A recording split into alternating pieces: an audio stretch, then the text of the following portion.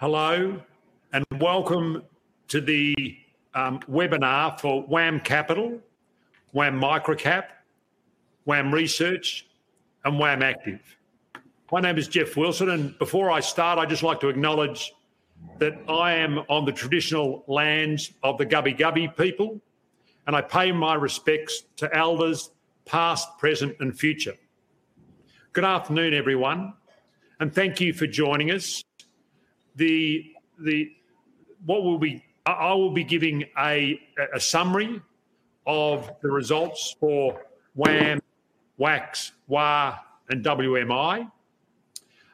Then we'll be joined by the lead portfolio manager of that group, Oscar Oberg, also portfolio manager Tobias Yao, senior equity analyst Sean Week, and equity analyst Sam Kosh will also be involved. And what we're going to do is ask them a little later on, if they had a bit of money, where they'd like to invest it. So, let's hope we can create some additional value for yourselves.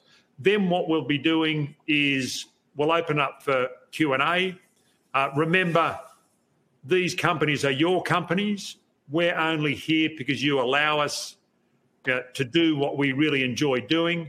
And Olivia Harris, our Corporate Affairs Officer, she will be running the questions and answers today. I'll just give you a little bit of summary of those four entities, of how they performed over the year to June last year. In terms of the reason why we group these entities is when we're investing in for these companies, we're looking to buy undervalued growth companies, and we're looking to buy them when we can see a catalyst that's that will change the valuation of that company. And we'll sit in cash until we can find that. While we're sitting in cash, we do look at more short-term trading opportunities. Effectively, there's broadly two pools of capital. It's the research part, mid and small caps, and micro caps, and the trading opportunities. So it's undervalued growth companies in the mid, small and micro cap sector is what we'll be talking about today. The largest of ours, and we probably internally call it the mothership, WAM Capital, which was our first listed investment company, floated 21 odd years ago at $1. That had a very strong year last year, and the portfolio. This is before fees. If you want to see the total shareholder return, look at our announcement, or if you want to see what the NTA did, then look at we've got the details in the announcement. But trying to work out how the manager performed versus the index. We like to look at the portfolio before expenses. That was up 37.5%. So a strong outperformance of the All Ords and the Small Ords over that period. And because of that performance, then we could keep the dividend at the levels it has been historically. And again, we're paying you a very high fully franked dividend yield of 15.5 cents for the full year. WAM Microcap is sort of a newer one of our LICs. That had just a stunning 12 months. And I just, on behalf of myself being a shareholder, and I'm sure everyone else on the call, all those shareholders, thank you, Oscar, Tobias, Sean and Sam, and the rest of the team back at Wilson Asset Management, because really WAM Microcap had a vintage year. The portfolio was up a little over 53%, and that was strong outperformance of the Small Ords, about 20% outperformance. And because of that, then there was the board was in a position to reward shareholders by giving them a special dividend on top of the final dividend. And so the total dividends for the 12-month period amounted to 12 cents a share. And Micro's got a nice strong profit reserve.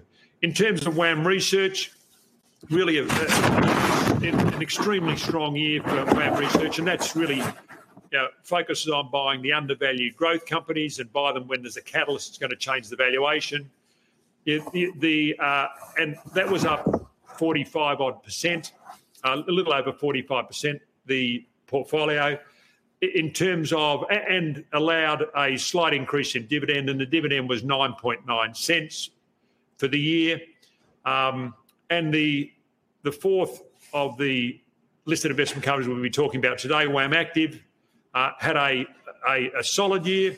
The portfolio is up 26.8%, and allowed a 6 cent fully franked dividend for the period. What I'd like to do now, I'd just like to it's been a very strong year. Oscar, I'd like to, as lead portfolio manager, I'd just like to ask you a question. How did you perform? And how were you able to outperform by that amount over the last 12 months? Yeah, thanks, Jeff. And look, firstly, I'd like to thank all of our shareholders for all their support.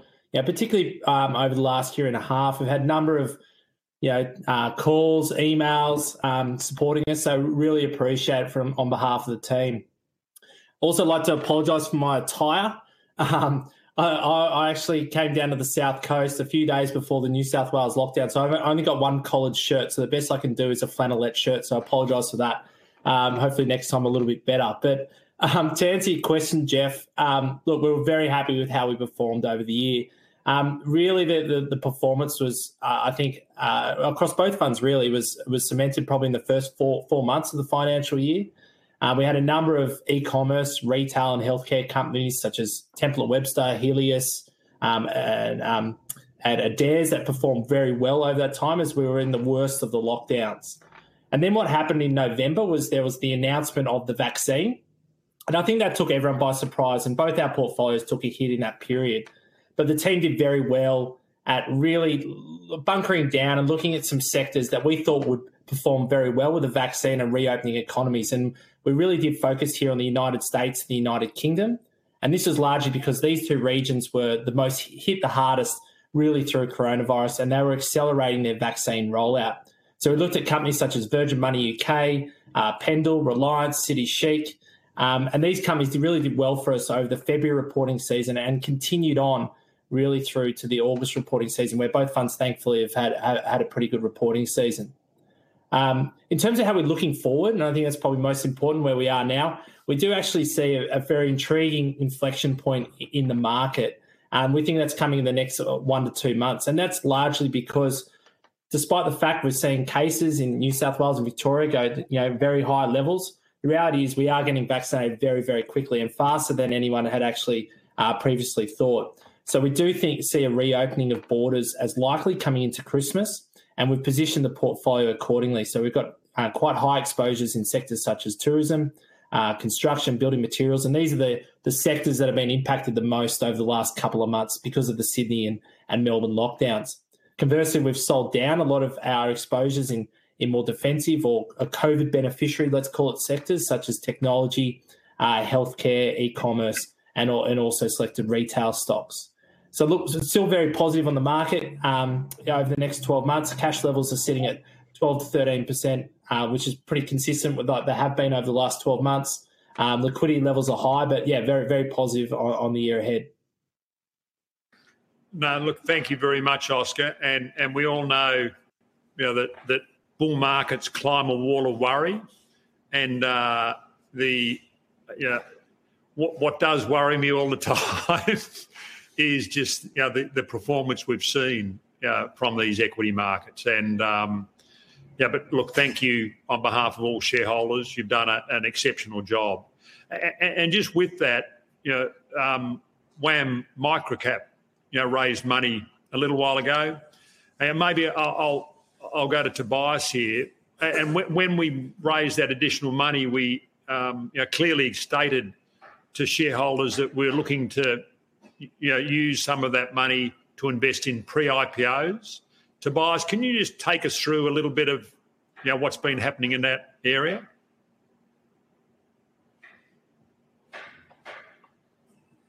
Yes, thanks, Jeff, and good afternoon, everyone. As Jeff mentioned, last year we were fortunate, thanks to our shareholders, to raise money within the WAM microcap structure, to pursue these pre-IPO opportunities. As a refresher, the reason was because we saw a shift in the market where more and more companies were going down the pre-IPO route to de-risk their IPO journey. At the same time, it's advantageous for investors like us, as it gives us more time to do our due diligence, understand the company, the management team, and the industry better, and have more conviction to further back these businesses during the formal IPO process. Now, in our view, our advantage is that because we haven't specifically raised a pool of capital just for pre-IPOs, it means we do not feel the pressure to have to deploy that capital. And as a result, we can be a lot more selective in what we choose to invest. Now, we have invested in 10 pre-IPO deals, 4 of which have listed, and we're very pleased with the outcome so far. Out of the remaining investments in the portfolio, Iris Energy, which is a Bitcoin miner, is the largest one, and that's looking to list at the end of the year. That could be quite material to the portfolio. And just to finish off, there continues to be a very healthy pipeline of deals that's coming through, and the team has been very busy meeting with these companies. No, look, thank you, Tobias. And what I think when people ring onto these calls, they want to get a bit of an idea of where the market's going, but they also would like to know what everyone has, what stocks are showing exceptional value, or you believe are undervalued growth companies, and you can see a catalyst is going to change the valuation. Maybe why don't we go through? Maybe Sean, I'll start with yourself, and then maybe Sean, Sam, Tobias, and Oscar, you can just present what you think is a good buying opportunity at the moment. Yeah, thanks, Jeff. Good afternoon, everyone. And I apologise in advance about the birds chirping in the background up here on North Coast, New South Wales. So my stock pick for today is IPH Group, which is the leading intellectual property services group in Asia Pacific, servicing over 25 countries. We originally invested in the IPO in 2014 at $2.10 per share, with the key attraction being really the consolidation of the mature Australian New Zealand market, while at the same time the company was expanding aggressively into higher growth Asian markets.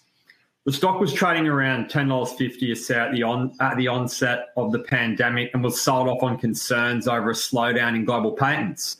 So we began accumulating the stock in May of this year, around $6.50 per share, with our research really pointing to a rebound in R&D spend, which we expected to support an uptick in patent filing trends, along with an easing in the significant US dollar currency headwinds the company had faced. So in recent presentations, management have also highlighted a desire to pursue further acquisitions, this time targeting new secondary markets such as Canada, which provides a potential near-term catalyst for the business. IPH's management team are very well regarded. They've got a proven track record of executing earnings accretive acquisitions and extracting significant synergies. So we believe an acquisition in Canada would enable IPH to, replicate its success in the ANZ region and consolidate the market that is approximately 1.3 times larger than Australia. So this really does underpin a solid medium-term growth outlook for the business. We think the stock's got around 15% upside on current fundamentals before acquisitions are considered. So, this is one that we like at the moment. No, thanks, Sean, and I like the catalyst there too. Let's hope it. And I do love that. Painting. Is that one of your works? I wish, Jeff. My creative skills are hopeless. That's actually that's the Bellingen Valley, which is where I am. I'm in North Coast, New South Wales. So, beautiful part of the world. Great. Hey, thank you, Sean. And Sam, what stock have you got up your sleeve there? Thanks, Jeff. Our next high conviction idea is Swoop, a fixed wireless telecommunications provider.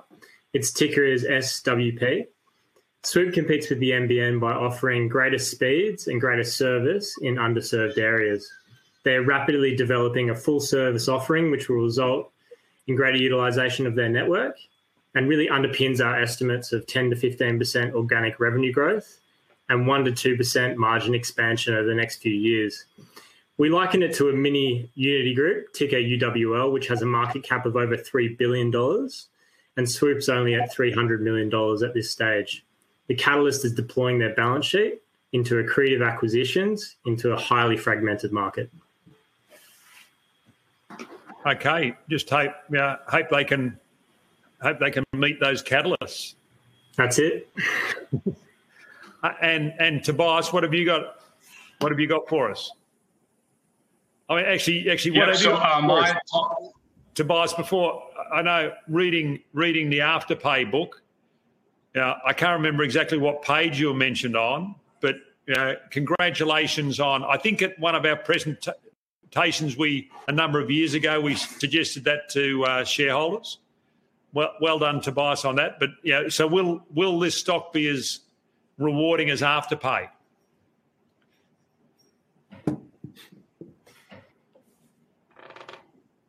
Have I scared you off, Tobias? That's a big build-up. Tobias. Yeah, thanks, Jeff. Probably not as rewarding, but it's going to be very rewarding in any case, in my view. So look, my top pick is Ardent Leisure. Yeah. We've spoken about this idea over the last 6 months, and Ardent. Fortunately, it's performed well, up 50% during the most recent reporting season. We still believe there is further upside with Ardent Leisure, driven by the continued momentum in the US with their main event entertainment centers, which is going very strong. So July and August this year, they're doing same-store sales growth of more than 25% versus FY19 in a pre-COVID environment. At the same time, over the next 6 months, like all of our other reopening trades, we believe domestic tourism will flourish, which will benefit Ardent's Australian assets being Dreamworld and SkyPoint, and hopefully, that's before Christmas. So in terms of catalysts, we think this business can continue to eke out earnings upgrades over time, and we think the sum of parts valuation continues to be very appealing, and I think there's another 40% upside to the current share price. Well, thanks, Oscar. I think we all like the idea of that. And thanks, Tobias. I was a bit knocked off balance with Tobias as initially when he obviously a few technical problems when he came on. There was some head there, or which wasn't his. Anyway, Oscar, what have you got up your sleeve? Yeah, Jeff, thanks for that. The company we quite like, another tourism exposed company, is Event Entertainment. It's been around for over 100 years and has a portfolio of well-known brands such as QT and Ridges Hotels, the Thredbo Ski Resort, and also Event Cinemas. So we've owned the business for a while. We first purchased shares back in May 2020. It's done very well for us. But as we saw with a number of travel and tourism exposed stocks, the share price began to fall around May and June when the lockdowns in Melbourne and Sydney began to occur. Now, it was at that point we did a lot of work around Event's balance sheet, and in particular, the $2 billion of property that was on the Event's balance sheet at the time. And the major catalyst that we saw at the upcoming August result was the fact that we thought that property was undervalued and would have a property revaluation, would go up in value. Now, why that was important at that time was effectively we calculated that the property was worth $12 a share, which was the current share price.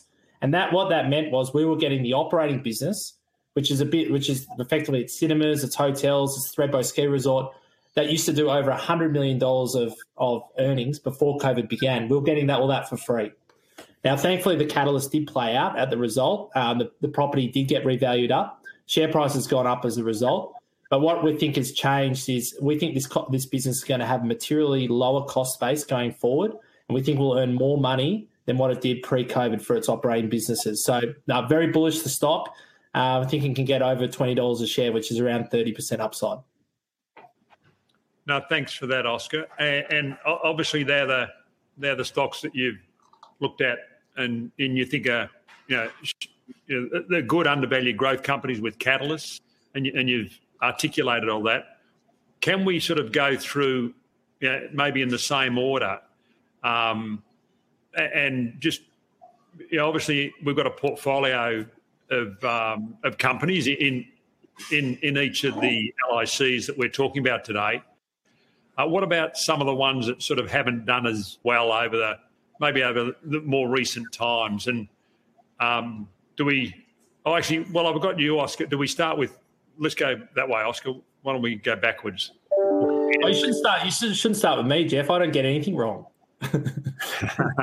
No, we all know what a great humbler the market is. And I know that's right. Oh, so, no, it is.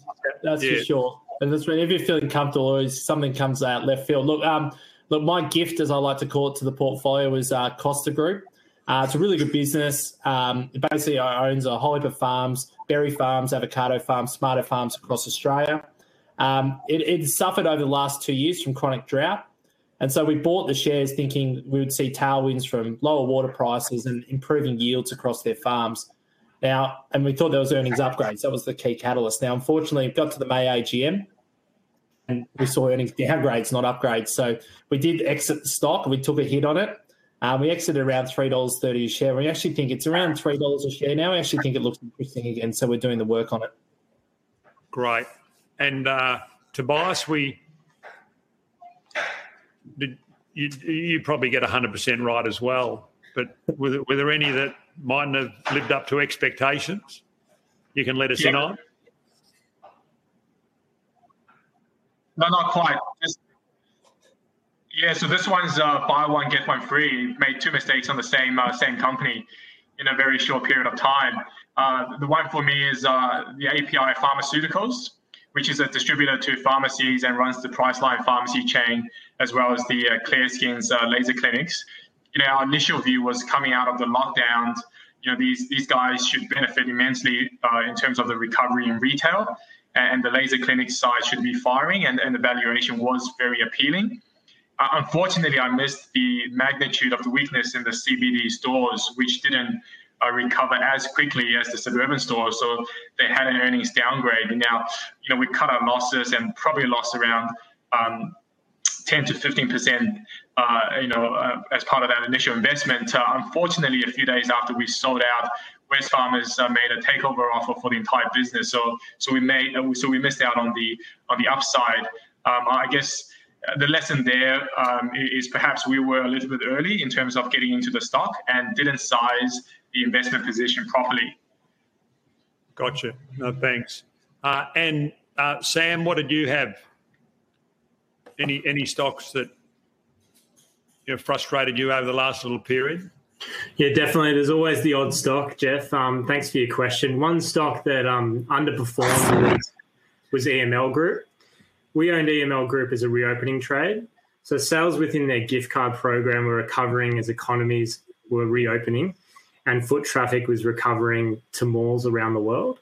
However, in May, a left field risk happened with the company encountering regulatory issues within PFS, a recent acquisition that they'd made. The outcome caused us to reassess the risk reward within this payments business, and also to reevaluate how well management had done their DD on the acquisition as well. So we ended up exiting the position shortly afterwards. No, thanks. Thanks, Sam. And, I mean, as you'd be aware, I know we've got disclaimers on our presentations. We can't give individual advice. This is general advice. And we're just trying to give you a bit of flavour of how we invest your money.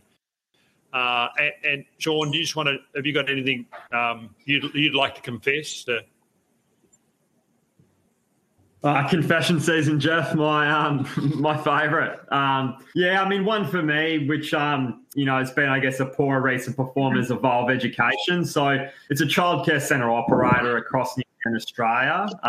The company raised equity in April, but has experienced COVID-related delays in deploying this into acquisitions. And then, I guess, to compound matters further, there was a trading update released in June with FY21 earnings downgraded due to, I guess, COVID-related impacts on occupancy and labour.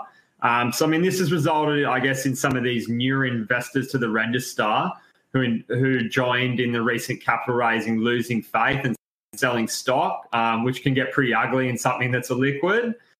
But we actually haven't, given up, and we remain believers. So aside from the normalisation of the COVID impacts, we believe there's a potential breakup play here to unlock hidden value in the stock. And we do note that private equity have been very active in the space recently. So in a normalised environment, we believe the New Zealand business alone can generate around $22 million of earnings. And recent acquisitions such as Affinity Childcare have seen multiples up to 10 times earnings paid.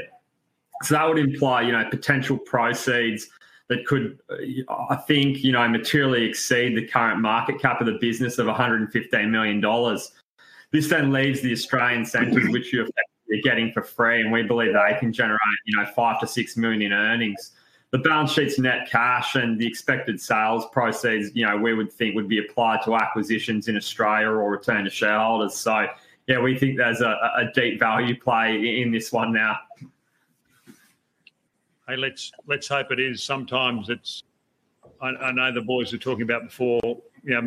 One of the good things is when you make a mistake, cut your positions, but you don't want to throw the baby out with the bathwater. And that's right, as Tobias said, that maybe on API, just a little bit early selling. So let's hope that does play out, Sean.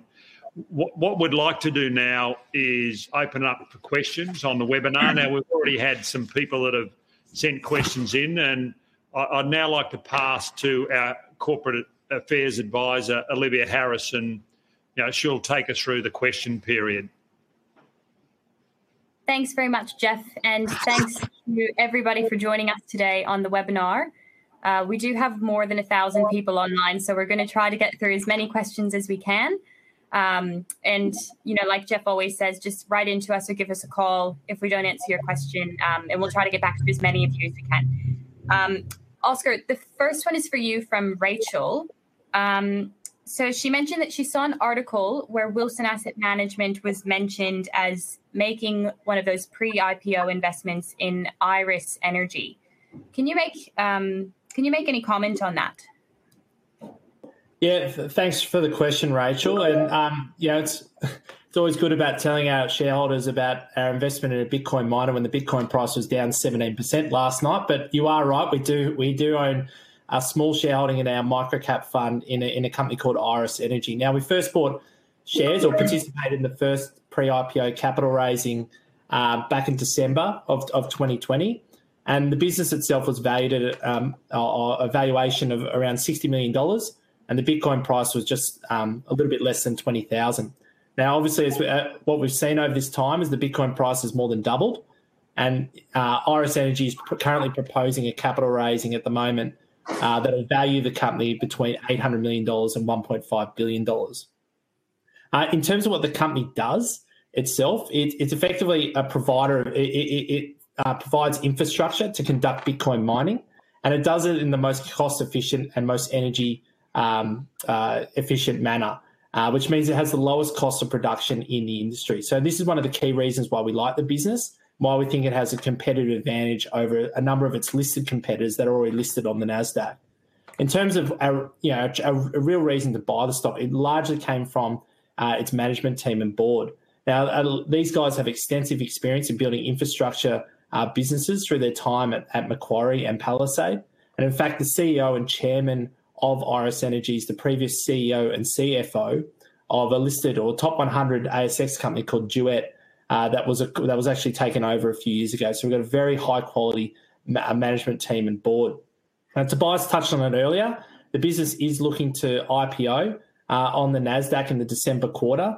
And so we are eagerly anticipating that to occur. But look, as we've seen last night, the Bitcoin price is highly, highly volatile. As I said before, it's a very small position in the fund. But if it does come off at that valuation, look, we'll be very happy, but it's certainly something we're not getting excited about at this point in time. Thanks very much, Oscar. And Tobias, the next question is for you from Stuart. What are your current views on e-commerce players? Thanks, Stuart.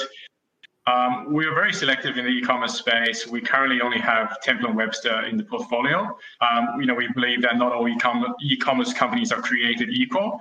The key thing that attracts us to Temple & Webster is that during the June quarter, which didn't have any lockdown impacts, they were able to do almost 30% in revenue growth while comping over 120% of revenue growth from this time last year when everything was in a lockdown. Now, obviously, in the short term, they're benefiting from the current lockdowns, but our view is that over the long term, they can continue to gain market share and then disrupt the entire home and furniture space and continue to have that elevated revenue growth of between, say, 30 and 50% over the next few years. Thanks very much, Tobias. And Oscar, back to you. We've got a question from Joe. And quite a few people have asked this question. Can you just give us the latest update on Myer?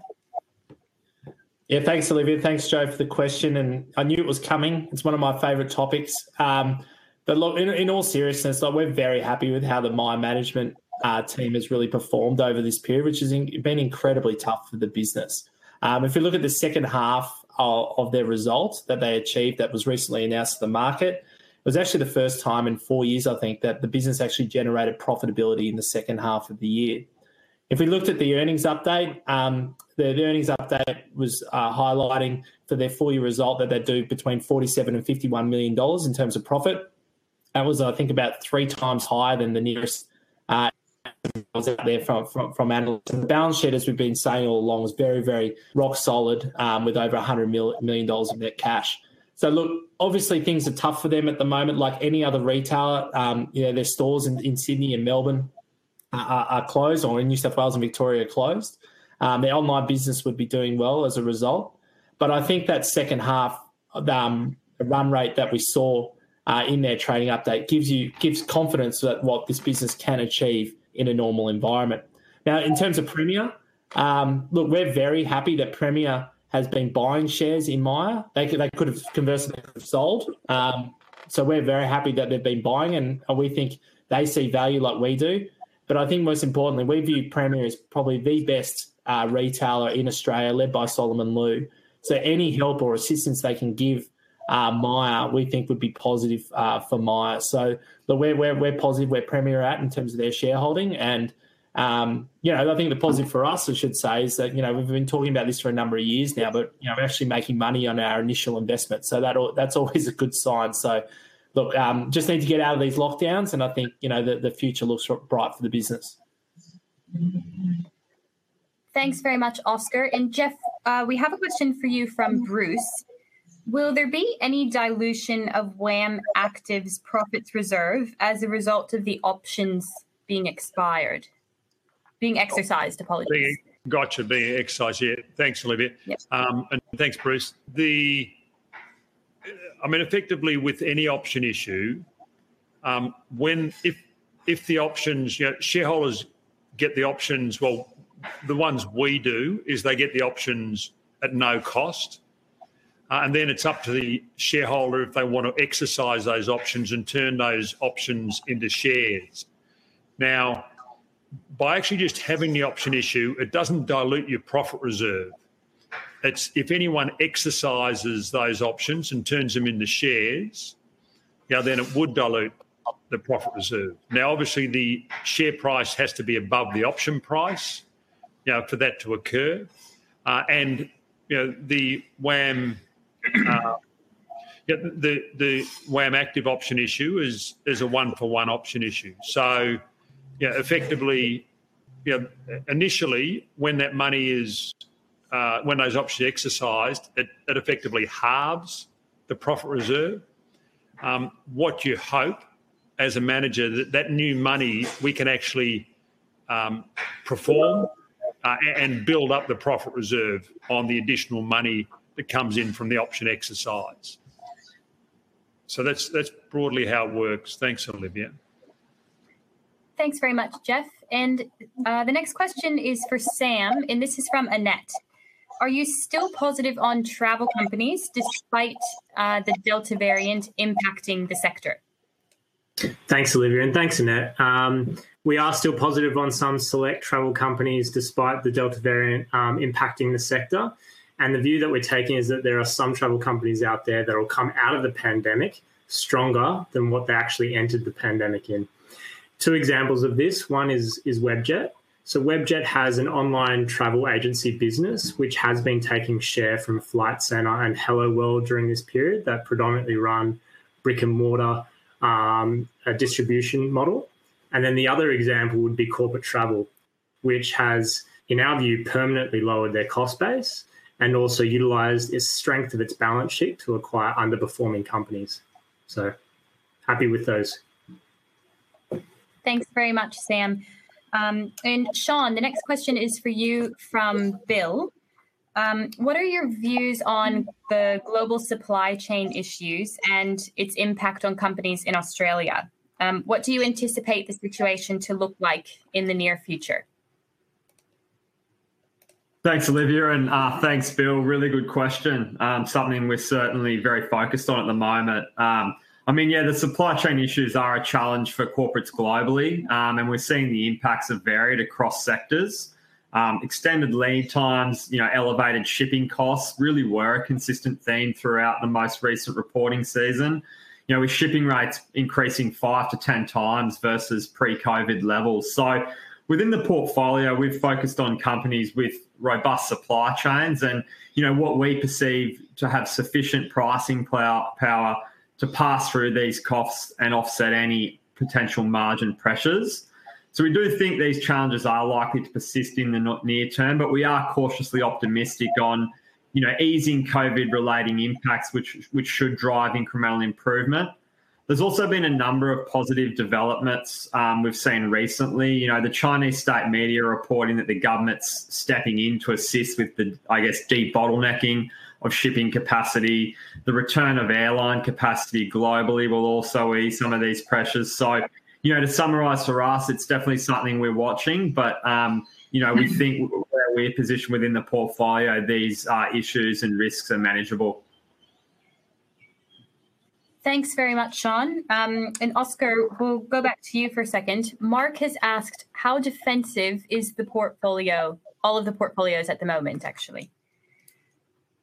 Yeah, thanks, Mark. Really good question. I would say in terms of if you had a look at the stocks that we're invested in, we probably aren't defensive. And what I mean by that is we're in, if you think about what I was talking about before and how we're positioning the portfolio, I'm talking about WAM Capital, we really think we're going to, sectors will benefit as states reopen. So I'm thinking cyclical sectors, which are generally more risky. So that's like tourism, construction, building materials. So that is where our portfolio, the vast majority of the stocks in the portfolio are weighted towards.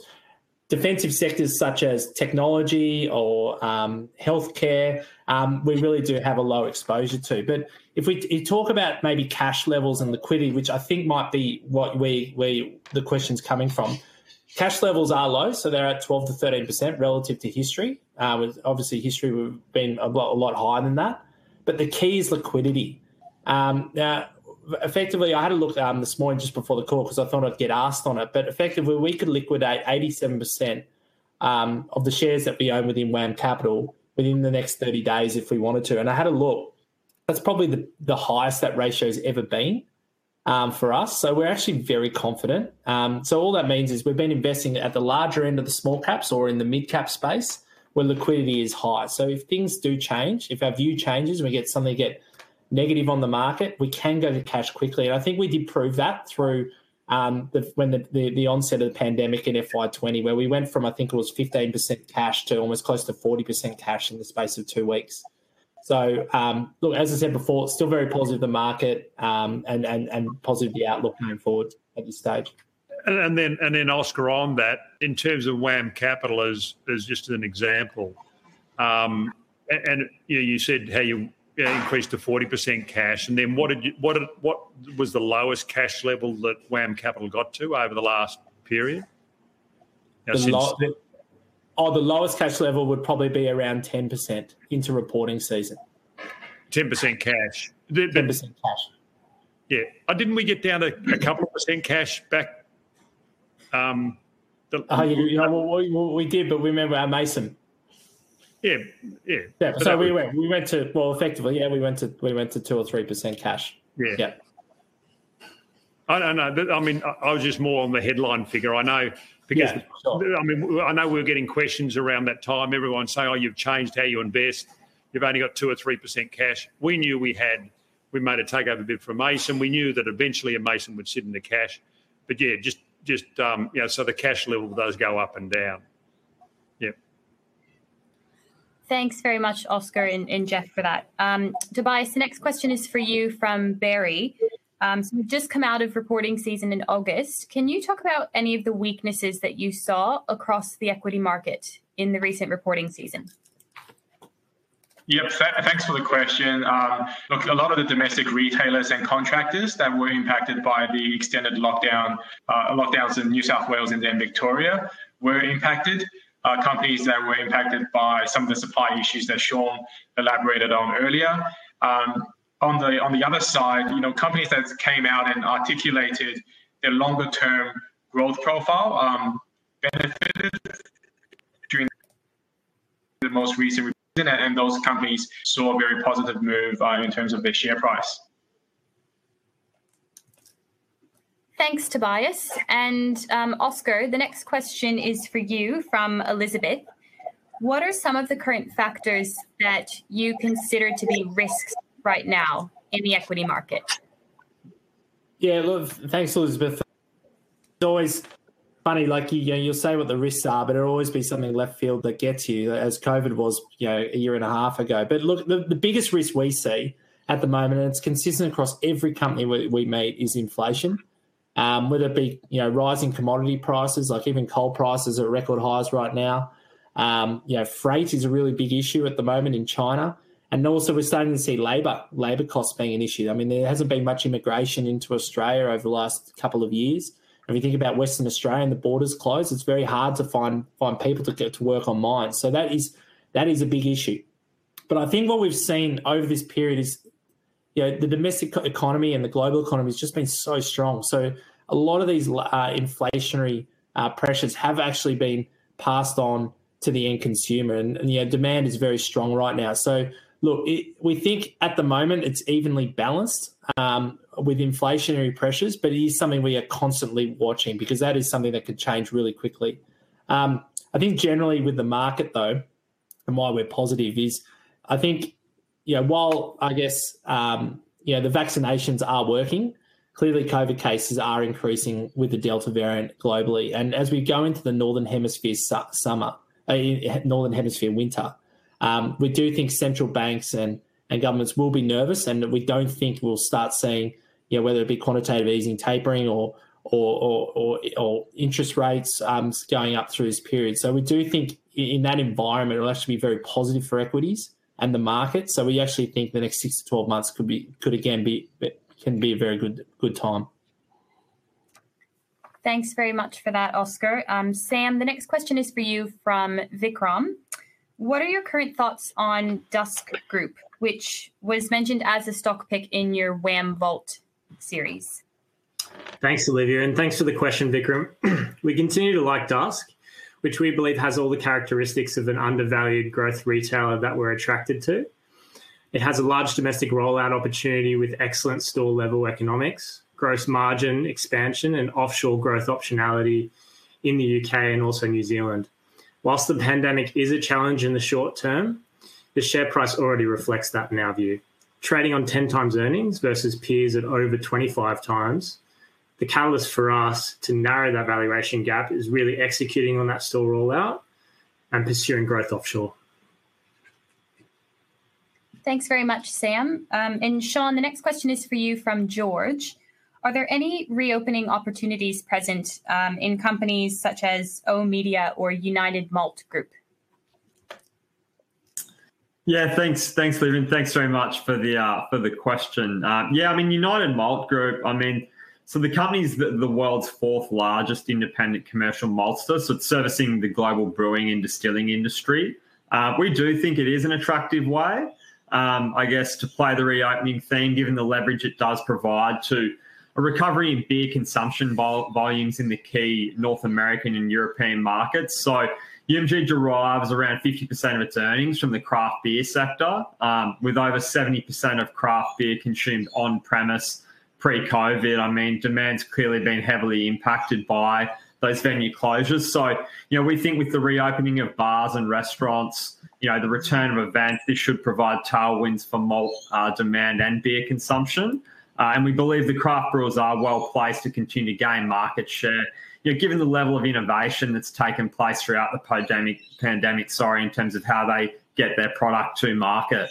The recent trading update did highlight the recovery won't be completely linear in nature, I suppose. But, with increasing vaccination rates, there's light at the end of the tunnel now, and the market does appear to be willing to look through, some of these shorter-term COVID-induced impacts and focus on a normalised earnings base. So, I mean, looking into FY23-24, we believe there's capacity for earnings in this business to double from the current cyclical lows. And, we don't think the valuation is overly demanding here. So, over time, we think this stock can trade upwards of 550. So, we still like this one as a way to play that theme. Thanks very much for that, Sean. And Oscar, the next question is for you. This is from James. What are your views on Beston Foods? Yeah, thanks, James. Beston. Geez, how do you describe Beston over the last decade? It's been a perennial underperformer. It's been a shocker, really. But, we do love turnaround stories at Wilson Asset Management, and we saw an opportunity to buy shares. They raised money in June 2020, raised at around 9 cents, and that was versus its net tangible assets, or NTA, which was valued at around 15 cents, so quite a substantial discount. The reason we participated in the raise was there was a new management team which was looking to expand their mozzarella and lactoferrin plants in South Australia. And lactoferrin prices were very high at the time. So we saw an opportunity there for Beston to capitalise on that. Now, like a lot of companies through this period, COVID's been tough on the business. There's no doubt about it. Sean and I and then seen a number of issues with their new plants.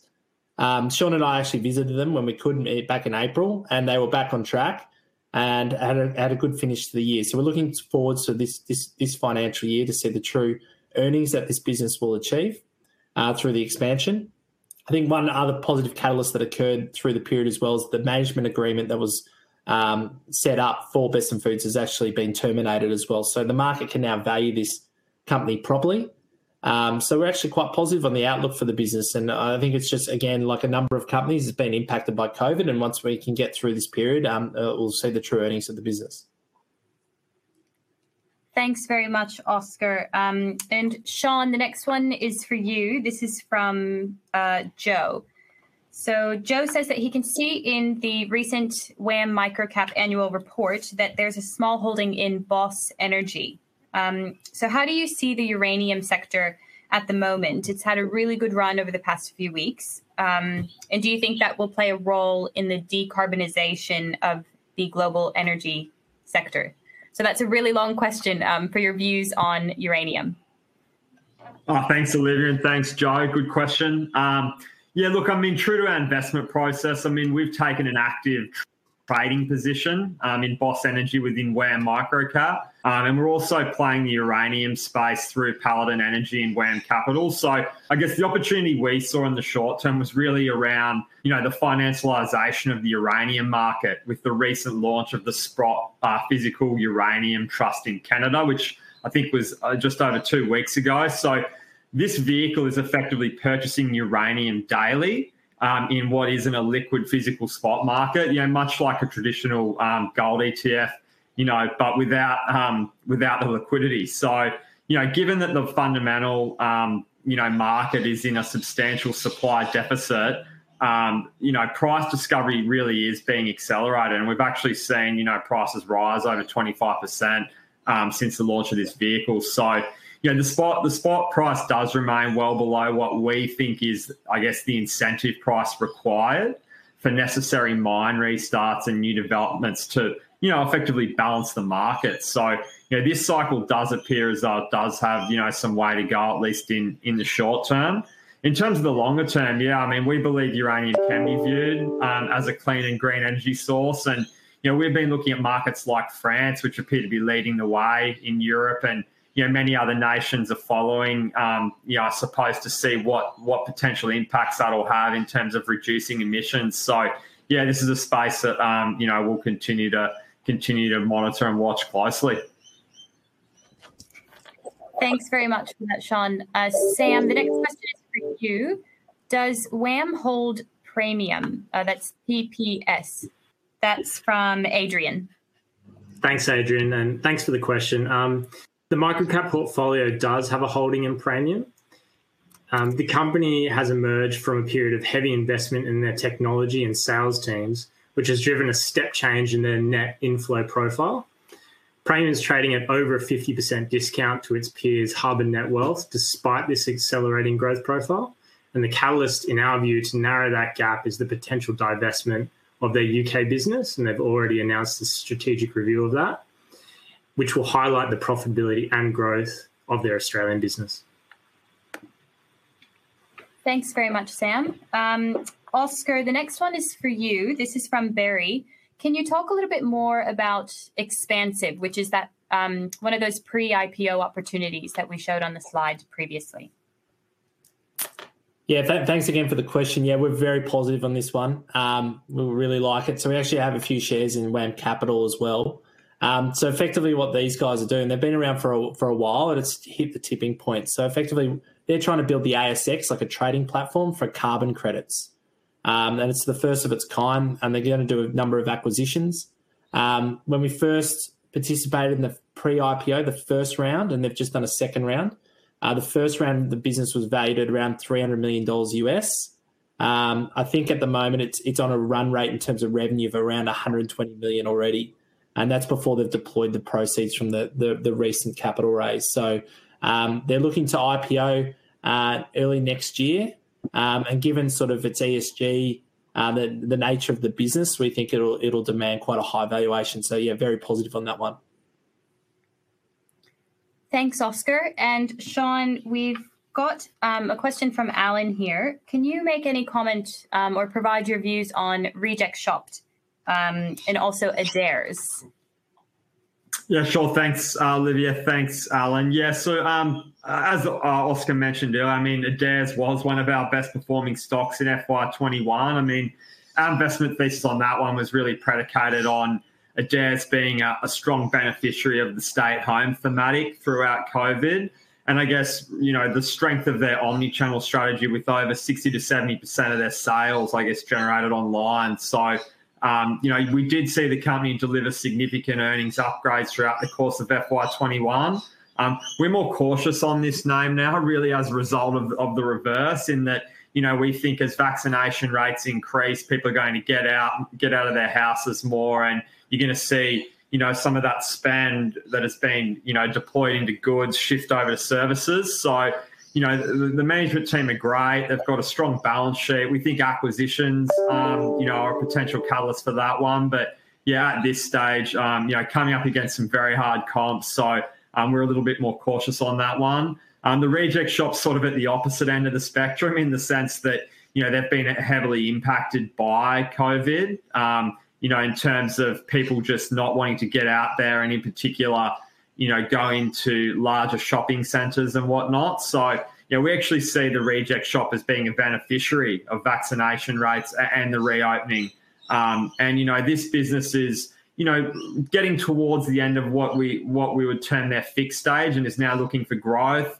It's about to undertake what we think can be a fairly material store rollout program.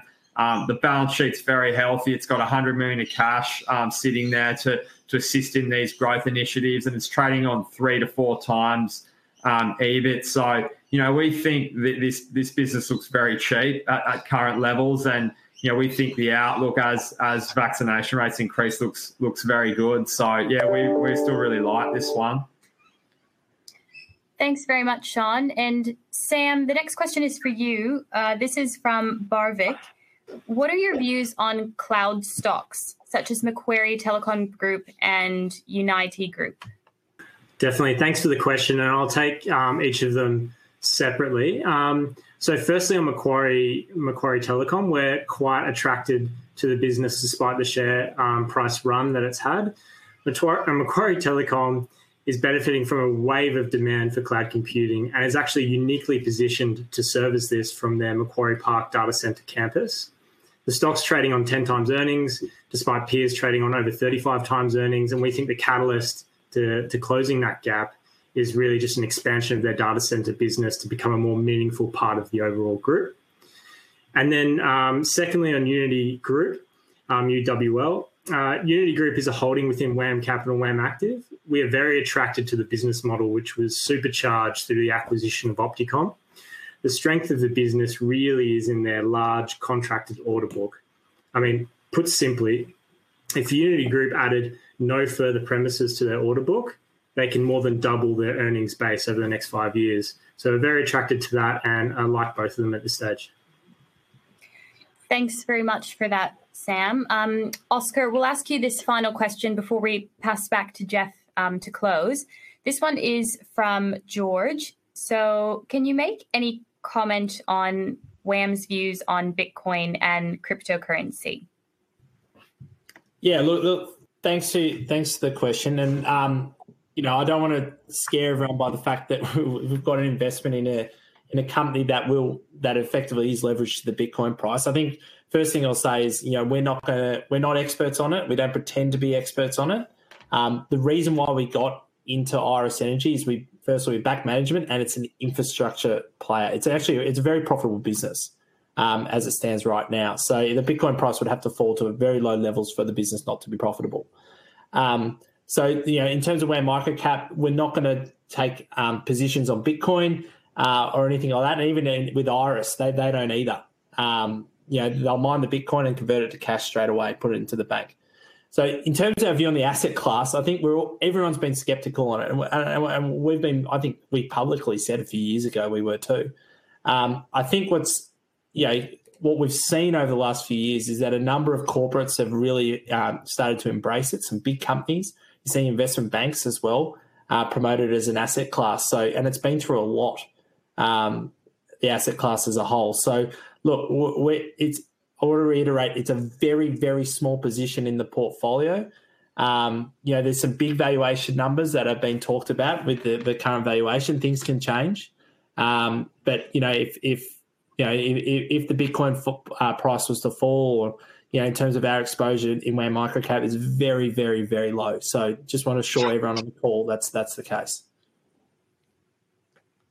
Thanks very much for that, Oscar. And thank you to all of the guys for answering so many questions. We do have a lot more questions coming through. We will make sure to get back to all of you. We will call you or email you with a response, but we've got 2 minutes left. So I'll just pass back to Jeff and to Oscar to say some closing words. Thank you very much, Olivia. Oscar, do you want to say your closing words first? I'd just like to, again, just thanks to everyone for their support. I mean, I couldn't believe it when Olivia said before there was over 1,000 on the call today, and I can see all the questions that have come through, and sorry we can't get through them all. So we'll endeavour to come back to you as soon as possible over this week and next with some answers. So apologies for that. But again, thanks to everyone for your support. Really appreciate it. That's right. And just on that, thank you again for Oscar and Oscar, Sean, Sam and Tobias and Olivia. Thank you for everyone dialing in. As I said at the start, this is your company. So if anyone does have a question, we will come back to you. If we don't come back to you, just send an email. Send an email to the info box and address it to me. So then, I can sort of track it down. But I know we're very good at. We pride ourselves on the ability to communicate with our shareholders. So please hold us to that. And any suggestions or ideas of how we can improve better things. In terms of the numbers that are called in for a results call, this is it's a record number. So thank you for that support. And in terms of the recording. Today's call will be up on the website. If anything about any of the companies you missed jotting down the exact details, you'll be able to hear it on the on that on our website. If you're interested in being updated, please go onto the website and get our weekly updates. And again, on behalf of everyone at Wilson Asset Management, thank you all for your support. And thank you. Good investing and stay safe.